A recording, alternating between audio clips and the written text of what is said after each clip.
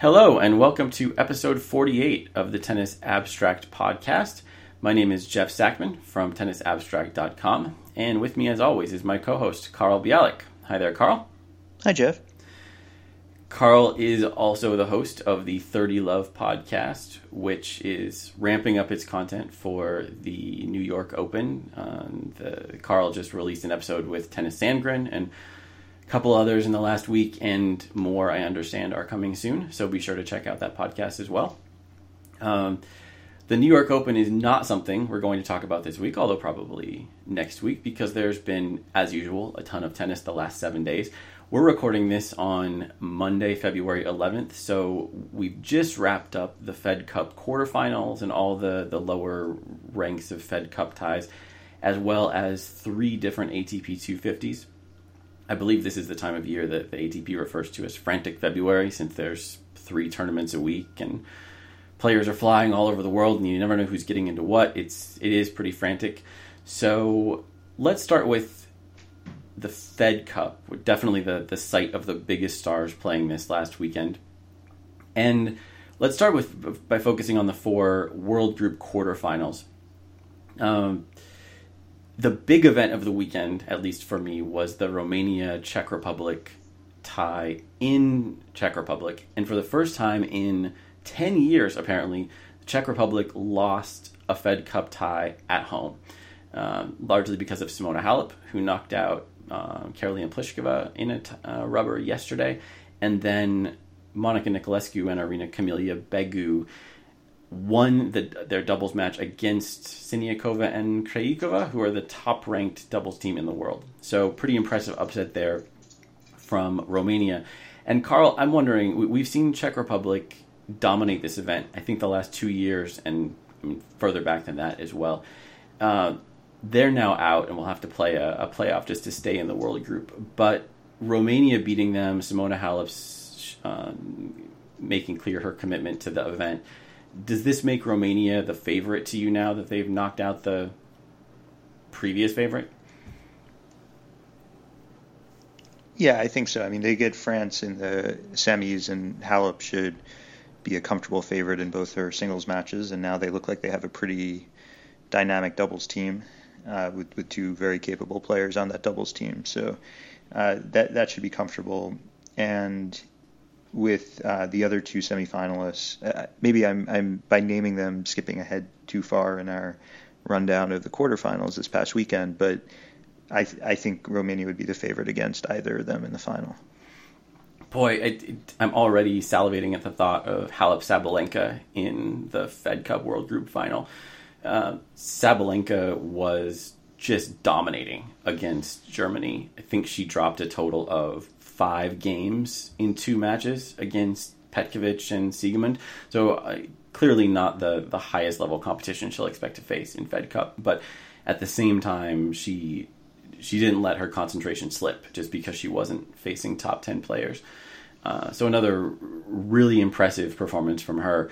So what would you put the odds on that? If we do see Romania-Belarus, I mean, that it feels weird to be talking. Belarus just seems like such a... they spent so many years as a backwater with Azarenka and nobody else. But now there's Sabalenka, and Sasnovich is a top 30 player. Azarenka is possibly available in the future. So it could be a really solid team. If they are the opponent in the final, what do you set those odds at, Romania-Belarus?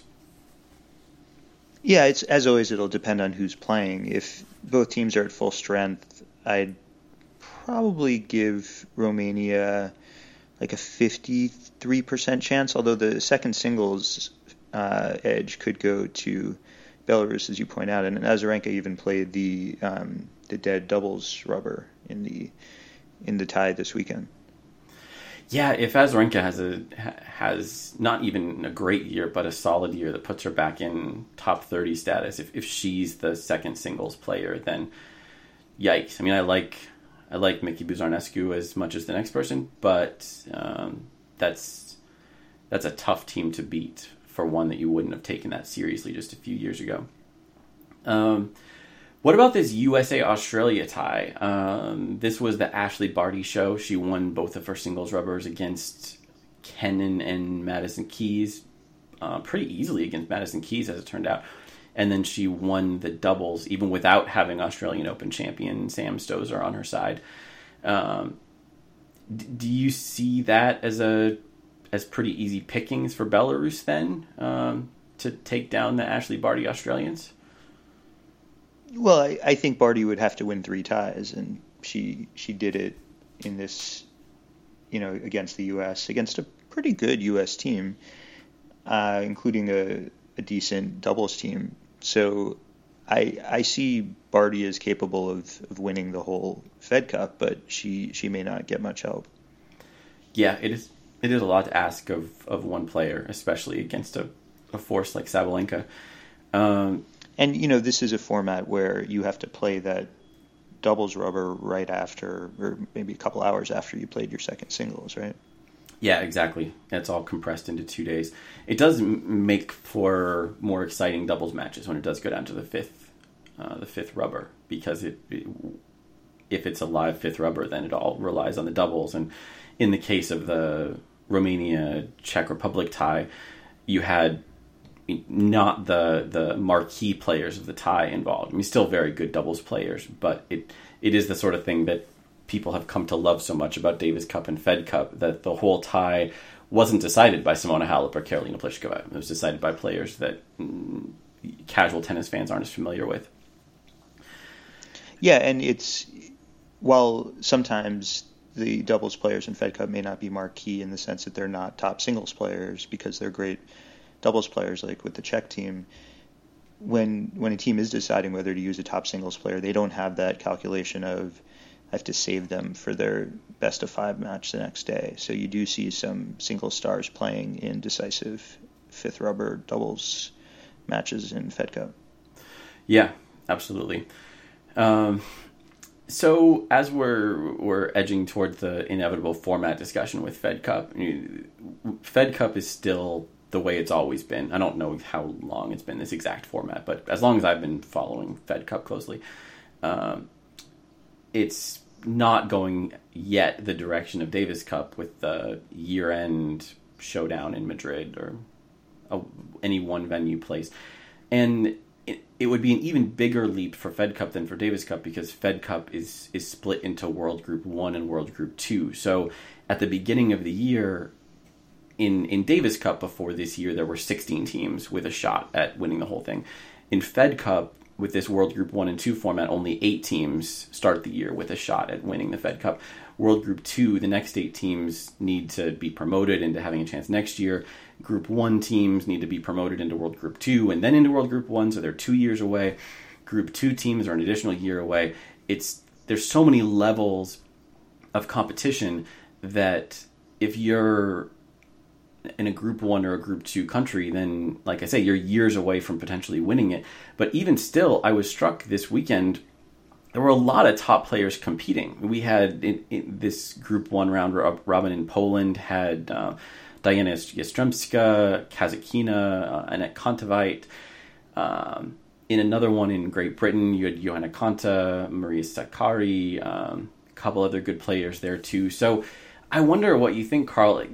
There's so many teams that have at least 1 or 2 good players and could field a decent doubles team. It feels to me like women might need the new format even more than the men do to give all of these lower-ranked teams a chance. I mean, do you think that it would be a good move for Fed Cup to follow in the steps of what we've seen from Davis Cup? Well, I think it's helpful to separate a couple of questions here. Like, if we rewind to before anyone heard of this new Davis Cup format, what was the best argument for why the World Group in Davis Cup was twice as big? I'm not sure. I'm guessing that I really don't know. I'd like to have a research person talking in my ear right now, but I think Fed Cup used to be 16. Could be wrong about that. And then they changed it so that it took up less time on the schedule. So having 8 teams in the beginning was just a move to make it possible for more players to take part.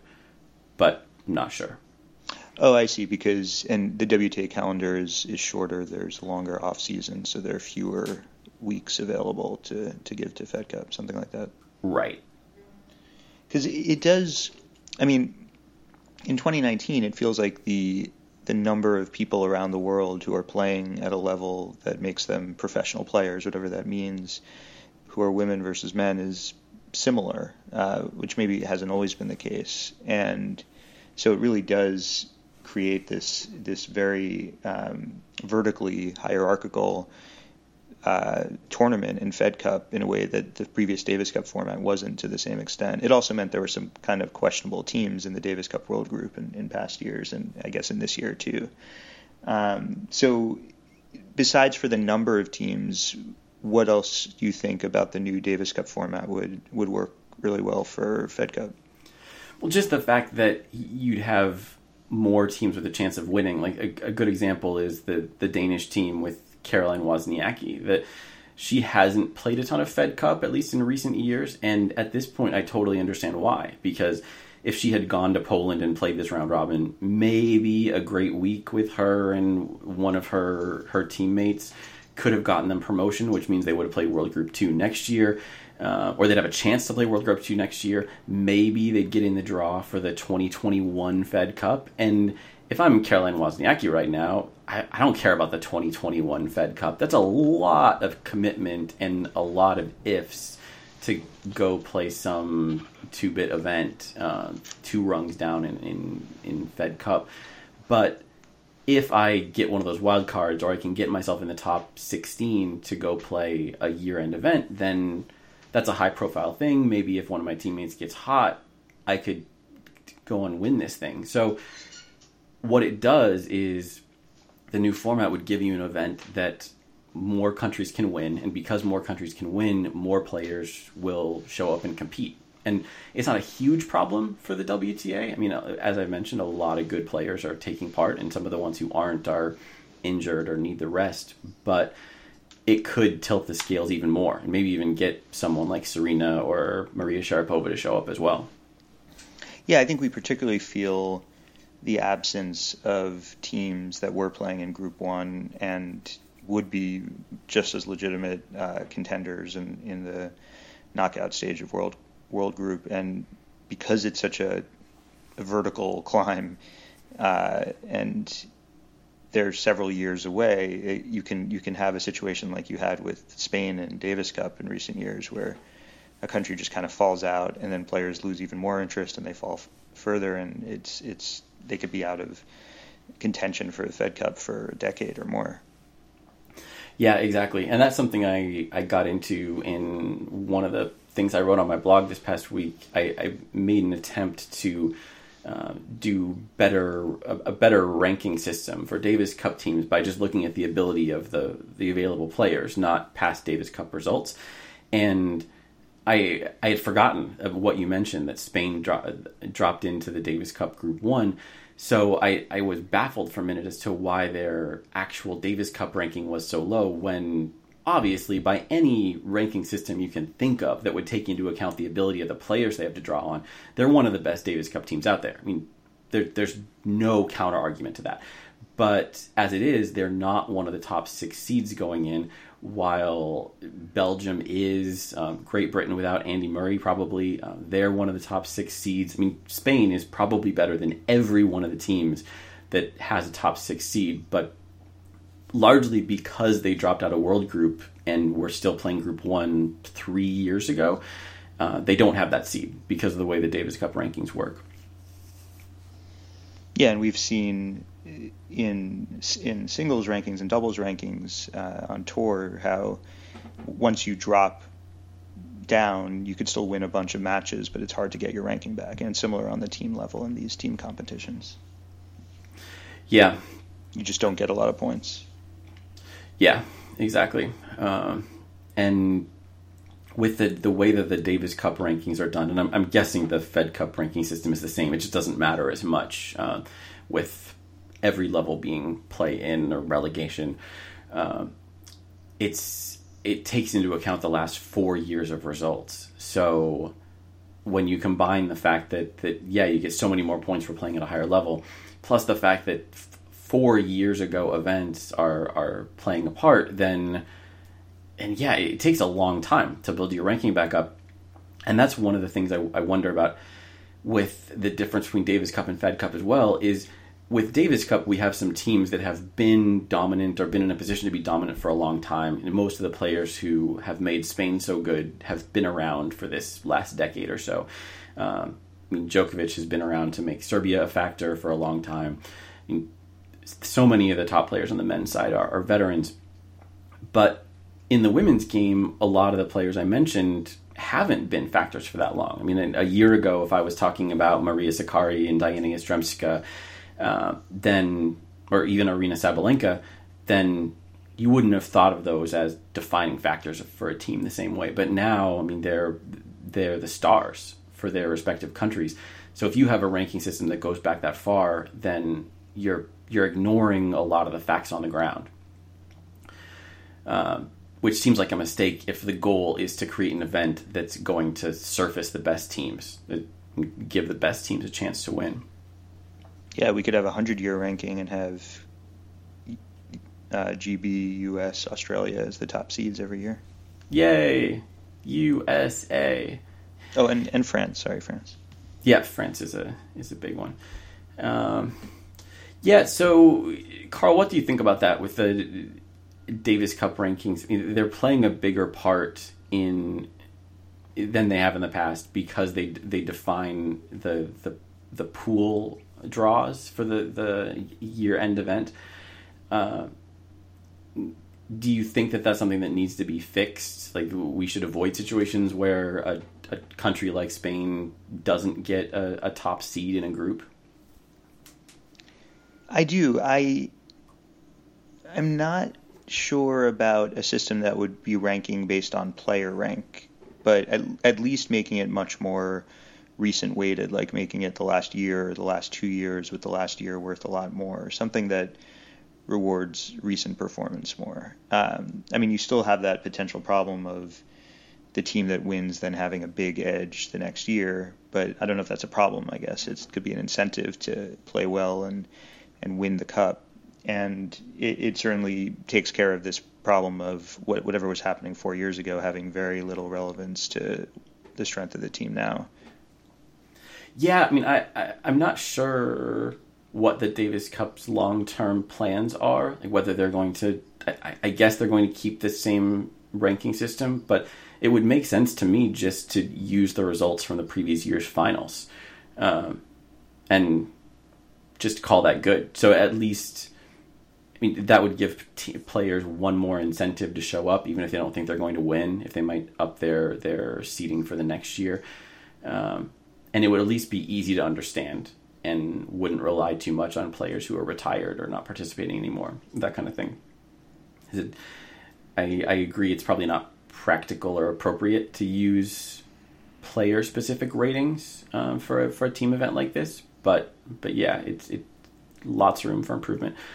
So we had discussed flipping the script a little bit, since I wrote a whole bunch of stuff on my blog this past week that Carl wanted to dig into. So we're going to switch to a sort of modified 48 Love, episode 48, kind of like 30 Love situation. So with about 48 minutes left, yeah.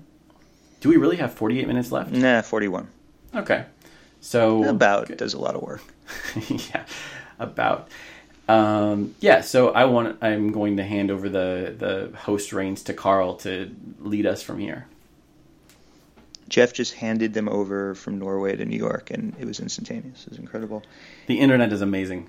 Yeah. So this is really the culmination of a long-standing frustration that we often don't get to Jeff's posts on the show, and it is the Tennis Abstract podcast, and he is Tennis Abstract on Twitter, and he's writing lots of very concrete tennis posts with stats, including stats from the match charting project he's made. So this time early in the show, we're going to dive right into some of these recent posts. And if you haven't read them, you can try to make sense of them from what we discussed, but you might appreciate this more if you hit pause and go back to the blog and start reading. And you may not stop for a while because he's written a lot over the years and a lot of really good stuff.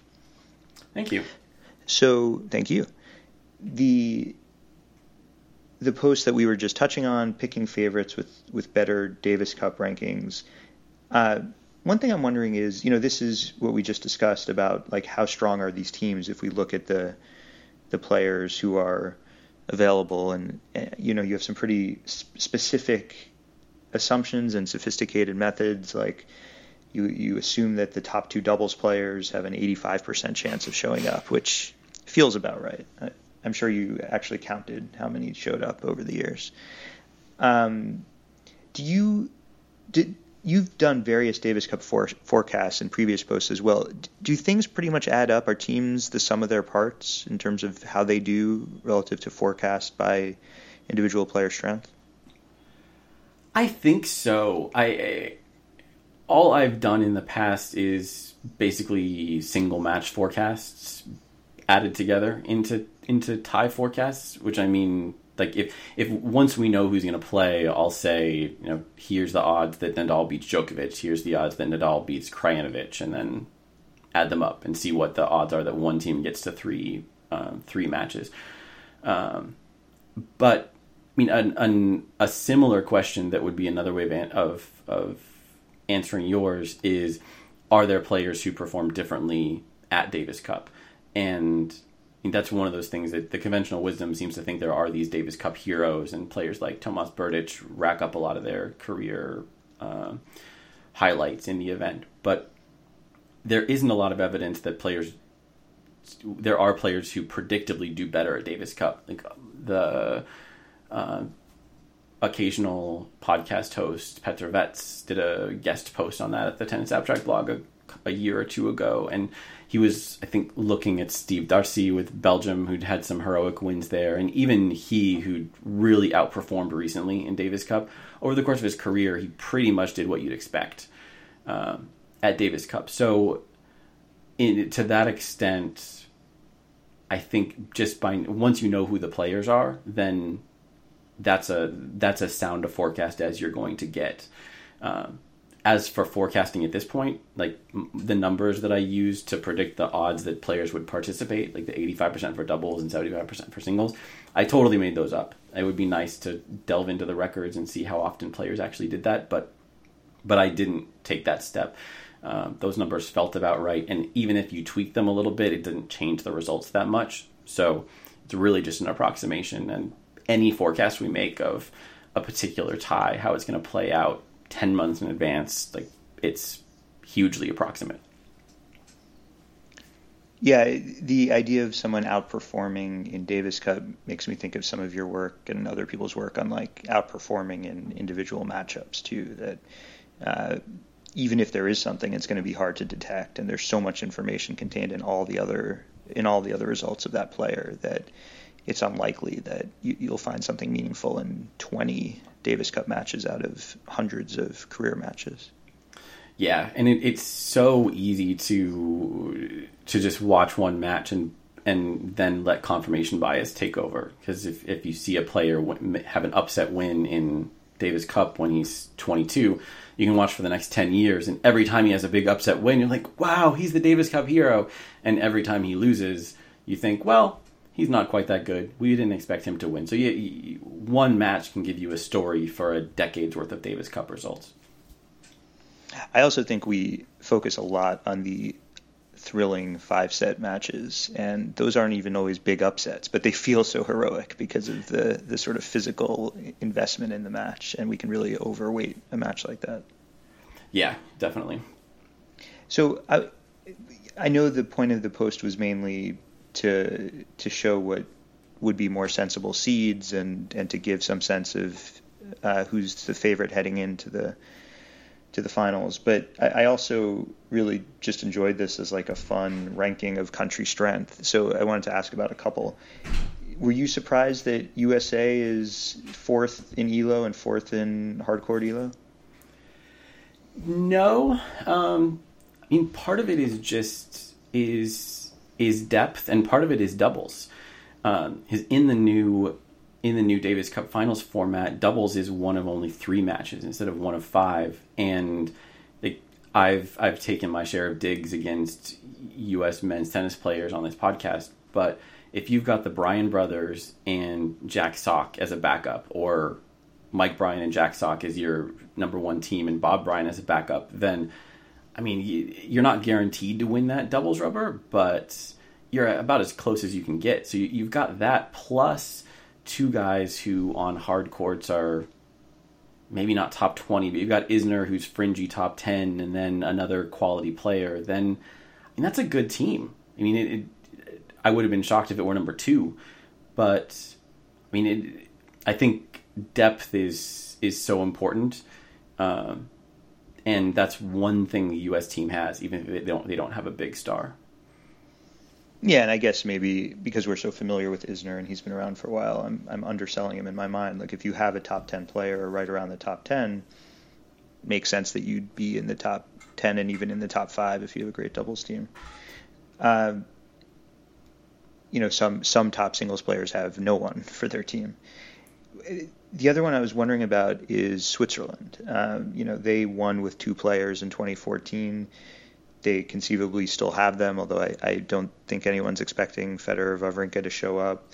They could play both singles ties and doubles. I'm guessing their doubles elo is not very good, despite having won Davis Cup and a gold medal, and Wawrinka's singles elo has surely fallen, and Federer's has a bit too, but I don't know. I was still a little surprised to see them at 12th. Yeah, part of it is the doubles. I think at this point they have almost no doubles elo above just the entry level 1500. So they're really big underdogs in the doubles rubber, and as you say, Wawrinka isn't, at least according to elo, he isn't the player he used to be, and there's no third singles player really. I mean, whoever it is going to be a major underdog in any Davis Cup rubber. And then I guess India was a little higher than I expected at 20th. I mean, that's not that high. Or 20th in Davis Cup rank and right on target for your surface rank. I know they have some good doubles players. Was that enough to lift it, or am I underrating their singles talent? I don't think so. It must be the doubles team. One thing I noticed with a lot of the teams that were sort of fringy for making the finals or not is they have basically no doubles players. This is an extreme, but the Chinese team, which I think is 30th out of 30, they had no one with a doubles elo, and I think I was setting my standard for having the qualifying elo really low, like having played in a tour level doubles match in the last 52 weeks or year and a couple months or something. So a lot of those teams just don't have doubles players. So you have a really feast or famine kind of situation with the doubles, where you either have a tour regular who's going to be really good, or you've got nobody. And in practice, it doesn't work out that way, because maybe as a team like Portugal, you send your 2 singles players out there and they can play credible doubles, even if they don't do it very often. But India is definitely a level above that. And yeah, I guess that's enough. I mean, there's not huge gaps between those teams in the bottom half, but with 1 out of 3 matches being doubles, it makes a big difference. With the 18 teams and like compressed into this one event, did your research and realization of who some of the players are likely to be, even if teams show up at full strength, did it make you think we're going to have some bad matches? And bad matchups between countries, just like, I mean, we do in old Davis Cup format too, but are there going to be a lot of blowouts? I would think so. I didn't really think about that. I'll be curious to see what the actual draw looks like, since that's coming out on Thursday. So I'll do another post after that and see what the odds look like. But I mean, some of the teams that qualified to get in are great stories, but not very good. So, I mean, the fact that Colombia's in, and I mean, they've got a great doubles team, but nothing really to speak of on singles. Chile is another kind of fringy team. Like, if they land in a pool with one of the unquestionably good teams, like let's say they landed in a pool with like France from the top 6 seeds and then Spain, then I mean, they'll be lucky to win a single rubber. So you can absolutely have some big blowouts, but I don't know. I mean, I think that the doubles is a good equalizer, and it's going to add some randomness to the mix for some of those teams, especially like Colombia, who has such a good doubles team. But yeah, with 18 teams, definitely, you're going to end up with some pretty quickly finished ties. Yeah, and people love the World Cup, and there's some pretty lopsided matches in the group stage. So, well, and I guess also with any World Cup is a good analogy to this, that if you do have Chile playing Spain, then the expectation will be so low going in that if Christian Garin gets to a tiebreak against Rafa, then the crowd goes wild in Santiago. That's a huge win for Chile. So obviously they're not going to win the tie, but it could still be compelling just by a totally different standard. Yeah, that's true. All right, anything else that really stood out to you about that post before we move on to another in your prolific week? No, we can keep on going. All right, I'm going to do this just in the order that they appeared, so nothing too complicated. This one, I imagine the data was pretty easy to generate. You calculated that the Match Charting Project has reached 5,000 matches. Congratulations. Thank you very much. And I don't think I updated the post yet, but about 15 matches later, we crossed 3 million shots, which what was the 3 millionth shot? I haven't looked. I wrote down what match it was. I don't even remember what match it was. It was one of the St. Petersburg quarterfinals, but I'll have to go back and figure out what the shot was. Probably a forced error. Especially if it was a forced error, you should send the player who hit it some kind of prize at 3 millionth shot. Especially if that player was Victoria Goljevic. I'm sure it wouldn't have been a backhand then. Definitely not an error, no. So you said and you wrote that the pace is picking up. Could you quantify that? Like how many more matches are we on pace for this year than last year, roughly? Double? This year, it might be double. I don't have those numbers handy, but just for one example, over this weekend, I think we added something like 25 matches in a little more than 48 hours. And in the past, we've been pretty steady actually since 2014 or 2015, adding about 1,000 matches a year. So we got to 5,000 matches in about 5 years, but it's really ramped up with the addition of a few new contributors who've been pretty prolific the last month or 6 weeks, 2 months maybe. So yeah, that might be right, that we're at about double the same pace, and you can tell just by looking at what matches recently have been charted. I mentioned in the post that I think over 80 Australian Open matches were charted, which is, just unbelievable. Like, that's 1/3 of all the singles matches from the Australian Open. And then we already have a whole bunch of matches from St. Petersburg, the WTA event a couple weeks ago, as well as all the ATP events from this past week. It's really staggering to see matches come in at a faster pace and get this more recent data almost as it's happening. Are people focusing on current matches then and not some of the classic wish list matches? Mostly current matches, yeah. And that's what I tend to focus on as well during the regular season. And just, to me, it's what I do when I watch tennis matches, and I'm more inclined to watch whatever's happening right now or happened yesterday than a classic match. But there's usually a couple people, including occasionally myself, who are charting older matches. So we're making some headway on Grand Slam semifinals. I think we've got all ATP Grand Slam semifinals back to 2004, which is a pretty cool subset. And getting a little further on that every week or two. So mostly current matches. And Jeff is such a tennis hipster that he focused on the semifinal progress, but that's after a much longer period of Grand Slam final progress, right? Yeah, we have almost every Grand Slam final back to 1980, and I think for men we have every Grand Slam final back to 1980. For women, we're missing 2 since 1986 or something, and that's just because we can't locate video. And then there's several more from the early 80s that we also can't find video for. But yeah, that's been done for a year or more.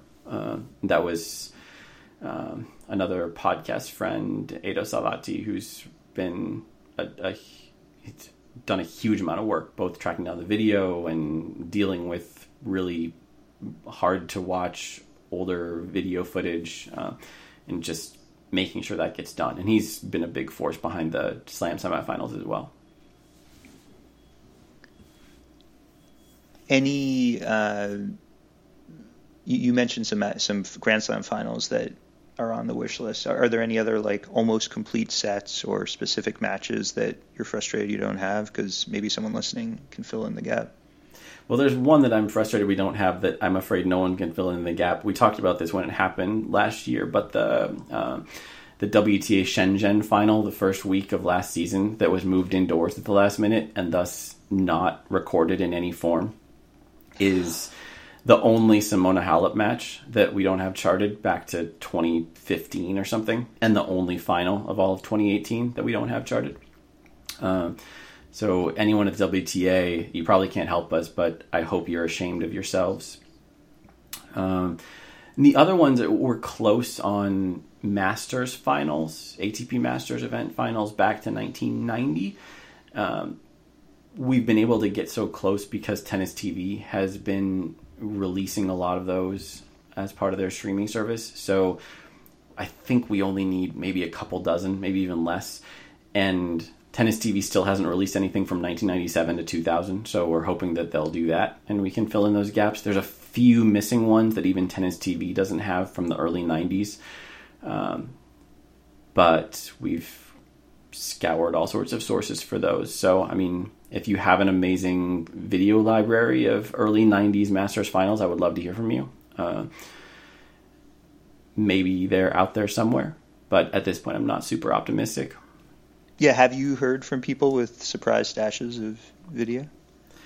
A couple times people have helped us out with a video here or there that wasn't online. I think that most of the people with cool stashes of videos have gotten them online in some form. I think there's been a healthy trade in bootleg tennis video since well before the internet, and a lot of those videos have landed on YouTube or the equivalent sites around the world. So most of what's out there is already out there, but I'm hoping that, you know, maybe there's more to come. I guess there's one account on YouTube that I think is getting their videos from some Australian television archive that's offline and just one by one converting them, which must be a lot of work and very time consuming. So that's the sort of initiative that it might take to really complete all these sets and get, for instance, women's slam finals from the 1980s, which are almost impossible to find otherwise. Now, you have written stories using the data from the Match Charting Project, and so have others. You wrote recently about potentially how to counter Novak Djokovic, or maybe at least have a better chance than any other method. And you've written about the value of smashes relative to other shots and several others.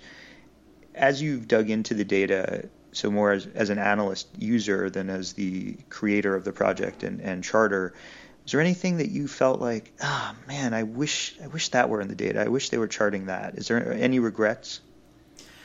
Not a lot. I mean, every regret is paired with sort of an understanding of why I did it the way I did it in the first place. I mean, one of the things that's frustrating, for instance, is we code basically every shot and every serve in threes. So a serve is either down the tee, down the middle, or down the tee, a body, or out wide. And then every shot is either down the middle to the forehand side or to the backhand side. And obviously you could divide that in any number of different ways. And I've seen other approaches that would divide the court into a lot more smaller segments. And I made the choice really early on to keep it. I mean, people are going to laugh if they've tried charting and had a hard time when I say it's simple, because it's not simple, but I wanted to keep it as close to simple as possible so that ultimately people like myself could chart matches live.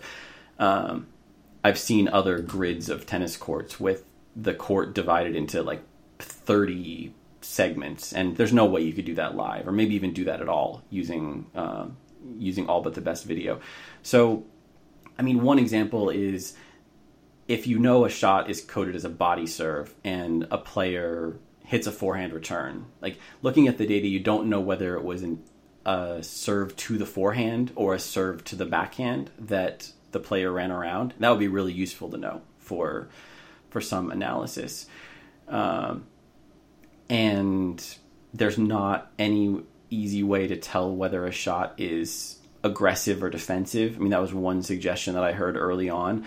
But again, I have to think about people making those judgments, ideally in real time. And I never saw that working. So I think what I was able to come up with in the beginning has stood the test of time pretty well. Just accepting the fact that it's a limited data set because it's collected by humans, and there's a limit to how much humans can consistently categorize about every shot. So yeah, I mean, the short answer is kinda, but not really. I'm happy with the decisions I made in the beginning. Before we move on to the next post, you've already mentioned some of the great contributors to the project, including Ado. Any others you want to call out? Well, I would feel bad leaving anyone out. If anyone wants to see the full list, there's almost 100 people who've contributed, and it's at the bottom of the main match charting page. But yeah, Ado is our champion contributor. I think he's nearing in on 700 matches. Another guy who goes by Isaac in the project, he's almost up to 500 matches. There's a handful of others who've done over 100, including Jeff McFarland from Hidden Game of Tennis, who we've talked about a few times on the podcast.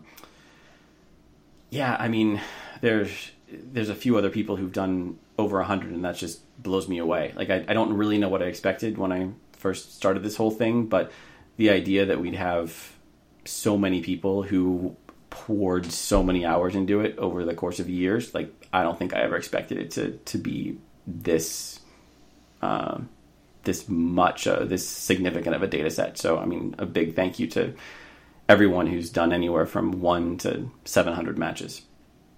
2019, I'm going to make my debut on the list. I don't see you on the list. Is that modesty? Yes, and I have charted a lot of matches, more than anyone on the list, and I would like people not to compare themselves to my truly obsession-driven number. You know, you said before that that's just how he watches live tennis, and it was really awkward watching live tennis at the U.S. Open with you because you kept like jerking your hands as if you were typing into Excel, but there was no computer in front of you. Yeah, it's awkward for me too.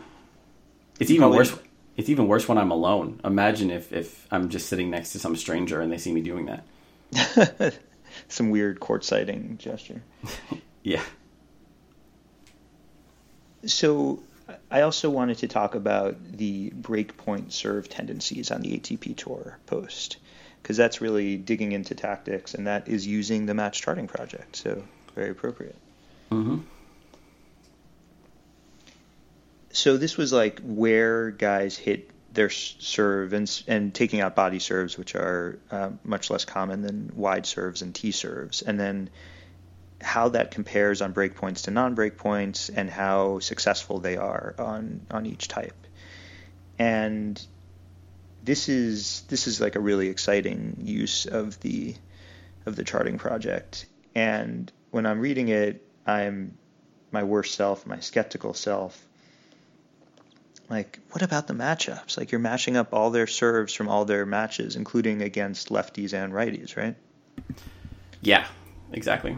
And this is just a concession we've got to make if we're going to try to get enough data to say something meaningful about the players, right? Yeah, exactly. I guess one thing you could do to eliminate one of those issues and still maintain a decent data set for every player is to just take out lefties entirely. I think you did that in an article on second serve tendencies a few years ago. I think you went with only righty-righty matchups. And I have sometimes done that as well, and will surely do that again. But on the other hand, part of the reason that I've always wanted to do a post like this is because Nadal has such a strong ad court tendency or breakpoint serve tendency. So it would seem wrong to talk about it, to have this topic that could very well be about Nadal and then just throw Nadal out of the data set entirely. Yeah, I was thinking that you could keep everyone, all the servers, but have only opponents as right-handers, but you'd still lose some data there. Yeah. So yeah, let's talk about Nadal. What do you find about what he does and how it's working for him?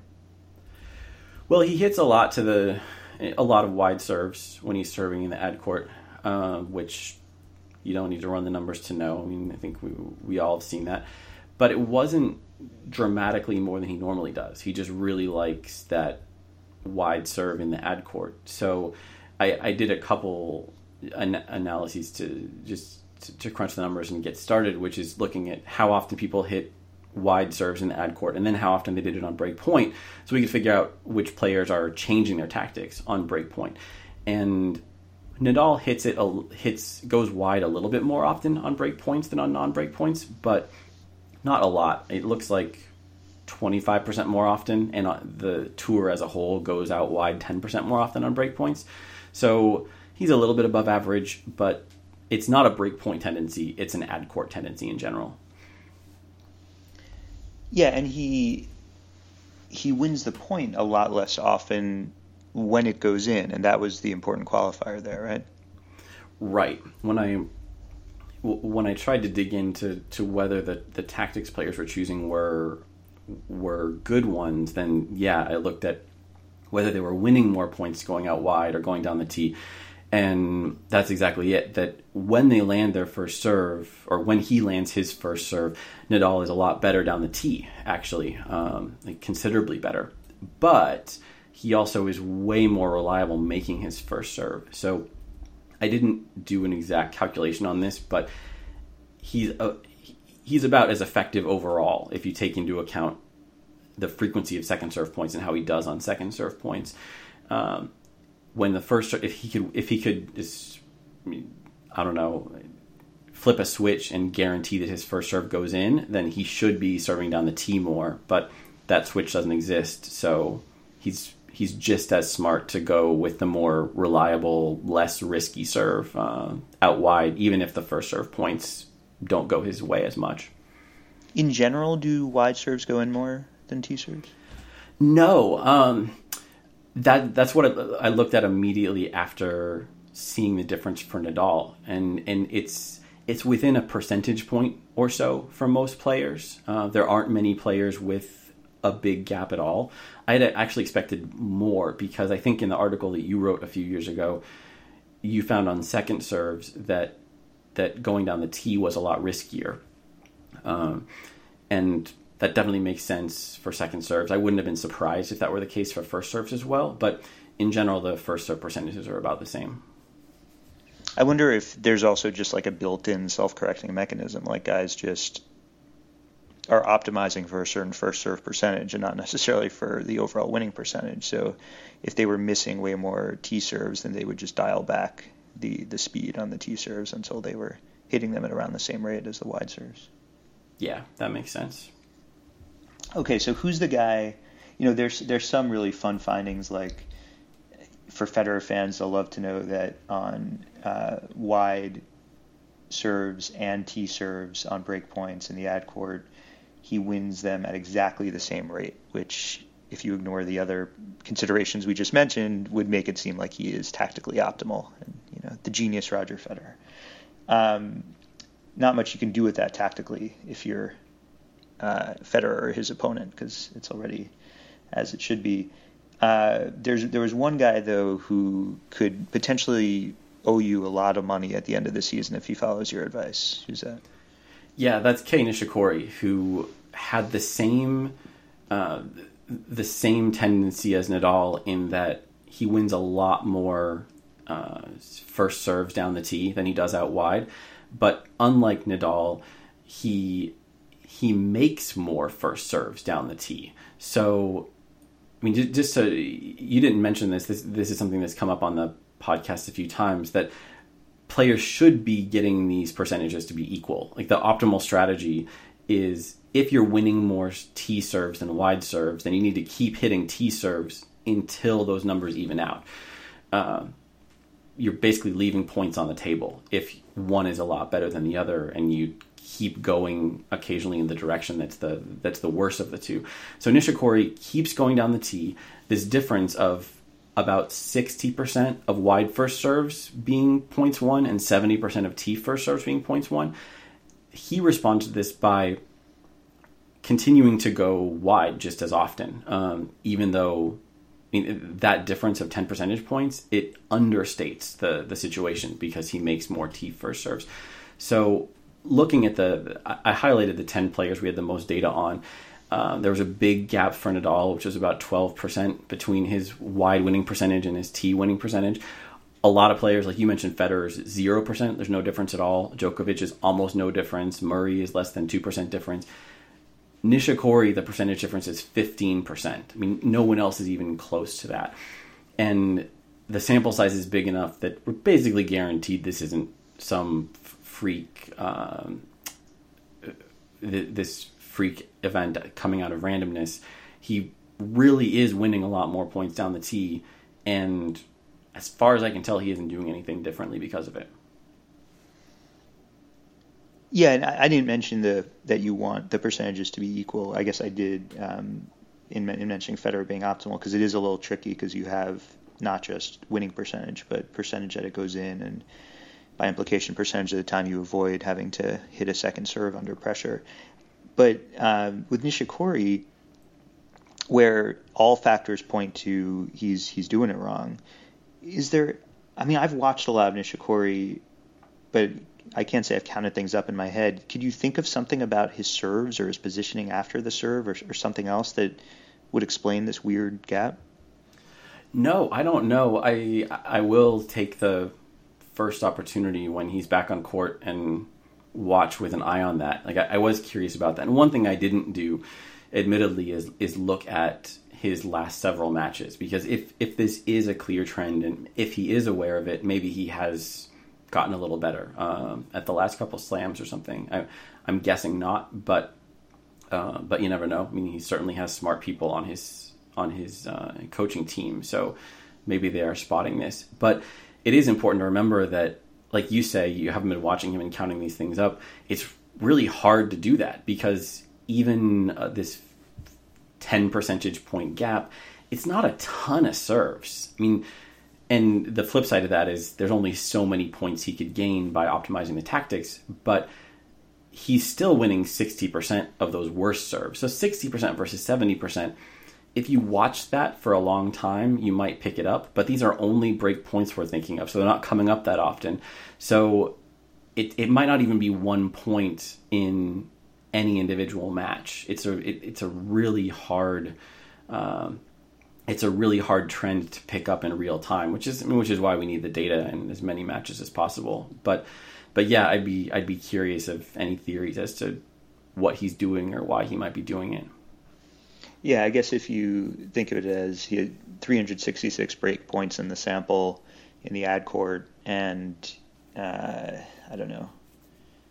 So we're talking about a difference. So there's about 200 in each group if he's hitting them the same amount, or 180 as you wrote, and there's a difference of 15% in the winning percentage. So yeah, we're not. You would have to. It's one out of every, I don't know, 15 points that you would break points that you would even see something that could be a difference. And I just made up 15, so please correct me. But he's not going to face 15 break points in the ad court in a given match almost ever. So you're right. It's something that is much better suited to data than our own eye. Yeah, exactly. Yeah, I mean, and when you do break the numbers down like that, it's easy to say, well, does it even matter that much? But then again, we are talking about the most important points. Like, if we're talking about flipping the result of 1 point, even every tournament, then in general, we would say, I don't really care that much about flipping 1 point in a tournament. But if you're flipping a break point, then, I mean, that could be the match. If you're in the sort of match that's, 51% of points for one player, 49% for the other, then it could be one well-timed point that flips the result. So even though the number of points is small, the potential impact on a player's ranking, prize money, titles, all that stuff could be pretty big. Yeah. Yeah, and it makes me wonder, I mean, I don't think you did in the post what their overall YT winning percentage is, but we could just see it pretty quickly from the match charting project. I wonder if he just has a problem with his wide serve in the ad court. Yeah, it could be. Yeah, it might be worth doing another post just to look at some Nishikori serving tendencies and try to get a better grasp of all that. Yeah, and maybe one or two guys in particular have feasted on that.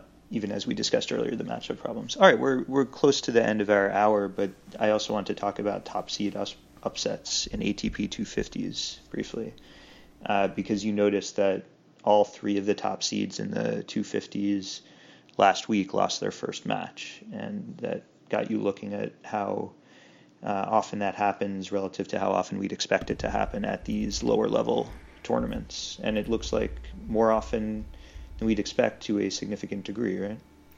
Yeah, I wasn't sure how this one was going to play out, which is part of the reason that I dug into the numbers. Is okay, so I looked at they're mostly 250s. I might have included a few 500s in the data set, but I was looking specifically at these tournaments where the top seed gets a bye and then someone who plays a first round match plays them in the second round. And in those cases, then based on ELO at the time, the favorites should have won 81.5% of those matches, which sounds about right. I mean, you've got top seeds at tournaments against players who don't even get the 8th seed at these events, which is usually a pretty low standard. So compared to that 81.5, then the favorites only, I'm putting only in air quotes, only won about 77% of those matches, which still sounds pretty good, but it's a pretty big data set. So that difference between 81.5 and 77% is almost definitely not just chance. So there's something going on here that's, I mean, it's not giving us very many weeks like this where all three of the top seeds lose their first matches, but it's happening more often than simple ELO would predict, that players are showing up and these top seeds are showing up and losing their first matches. Now, there are other tournaments, I'm thinking specifically of Masters, that matter a lot more in terms of money and ranking points, where you could also have the scenario of a player getting a bye, playing someone in the second round who had won their first round match. I sort of remember you looking at that, or someone looking at that. Do the players who had to fight their way through the first round outperform that match against the rested top seed? I'm not sure. I haven't done that. I think it was something that was on my list a long time ago, and for a long time I was avoiding topics like that because my pre-match predictions were having problems with the very best players. Like, I had a pretty strong system for anyone outside the top 4, but when you're making predictions for like Nadal or Federer, then they're often going to say like 97% or 98%, but they're not as accurate just because you don't have that many examples of when they lose. I think I'm in a better situation now, so I could run that study, but that's why I've avoided it in the past. That would be interesting because I think one of the natural things to suspect as a cause here is that the top seeds don't care that much. You know, they're the sort of player who might be considering skipping the event altogether, but then they decide to go, maybe for an appearance fee or something. So if this is happening because they're not motivated, we would expect to not see the same thing at Masters, where the top seeds are a lot more likely to be highly motivated. Yeah, the appearance fee really stuck out to me as a likely explanation for a lot of these, because if you're a 250, you are often shelling out a lot of your budget, and this is not me really having crunched the numbers, so caveat here, but based on looking at often the ranking of the top player or maybe top 2 players in these fields, and the number of times they play tournaments like that one, and you know who else is in the field and the ranking drop off, it just seems likely. Oh, and also seeing the promotional material that the tournament puts out, it seems like they're putting a whole lot of their budget into one or two guys, and it just stands. I mean, it's just basic economic incentives that if you give someone that much incentive to just show up, you're more likely to get someone when they're not at their healthiest and most motivated. Yeah, definitely. Another thing that struck me is the probabilities for these guys in their first matches. Now, Khachanov was 80%, which is a strong favorite, but Fognini was 64% and Pouille was 69%. And I think it's just a reminder of, like, you see that number one next to a name in a draw, and it seems really impressive. But at these levels, these are guys who are not, if you looked at sort of the ELO drop-off from the very top, they're back in the pack. They could just lose because it's pretty close past the top 20 or something, top 15. Yeah, and with Pouille especially, like, I'm not sure whether he would have been the number one seed if it weren't for the semifinalist points at the Australian Open. So, I mean, he's pretty shaky even by the standard of a number one seed at a 250. And the fact that these are best of 3 matches, not best of 5 matches, there's a certain randomness introduced there as well. Like, I was looking at one of these tournaments, maybe it was the Rotterdam draw for this week, but I think it was Rotterdam, that all 16 of the first round matches, the underdog had at least a 10% chance of winning, and that included wildcards, qualifiers, everybody. Like, no one in the draw was strong enough to have a 90.1% chance of beating their first round opponent. Even though there are some pretty quality players there. So yeah, I mean, we would expect a certain number of losses in matches like this, no matter what. It's just sort of the oddity of having 3 of them happen in the same week that stuck out and made this worth studying at the moment. You know, that would be I need to think through the details, but that would be an interesting measure of tournament field that you could produce with the forecast, or also retrospectively after you know what all the matchups were in the tournament, of, like, what was the, I don't know, geometric mean or the median of the probability of the underdog in each match.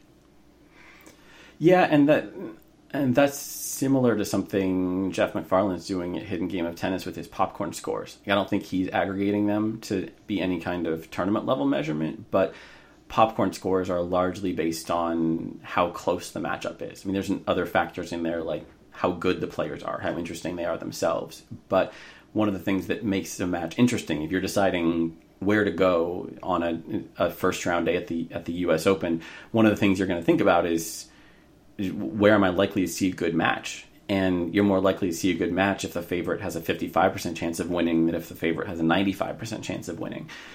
It's not the only consideration, but it is one. So his popcorn scores are picking up some of that. And then I guess the question is what the likely matchups are in successive rounds, and whether you're going to continue to have these close matchups, or if you'll end up with blowouts in the quarterfinals or semifinals or something like that.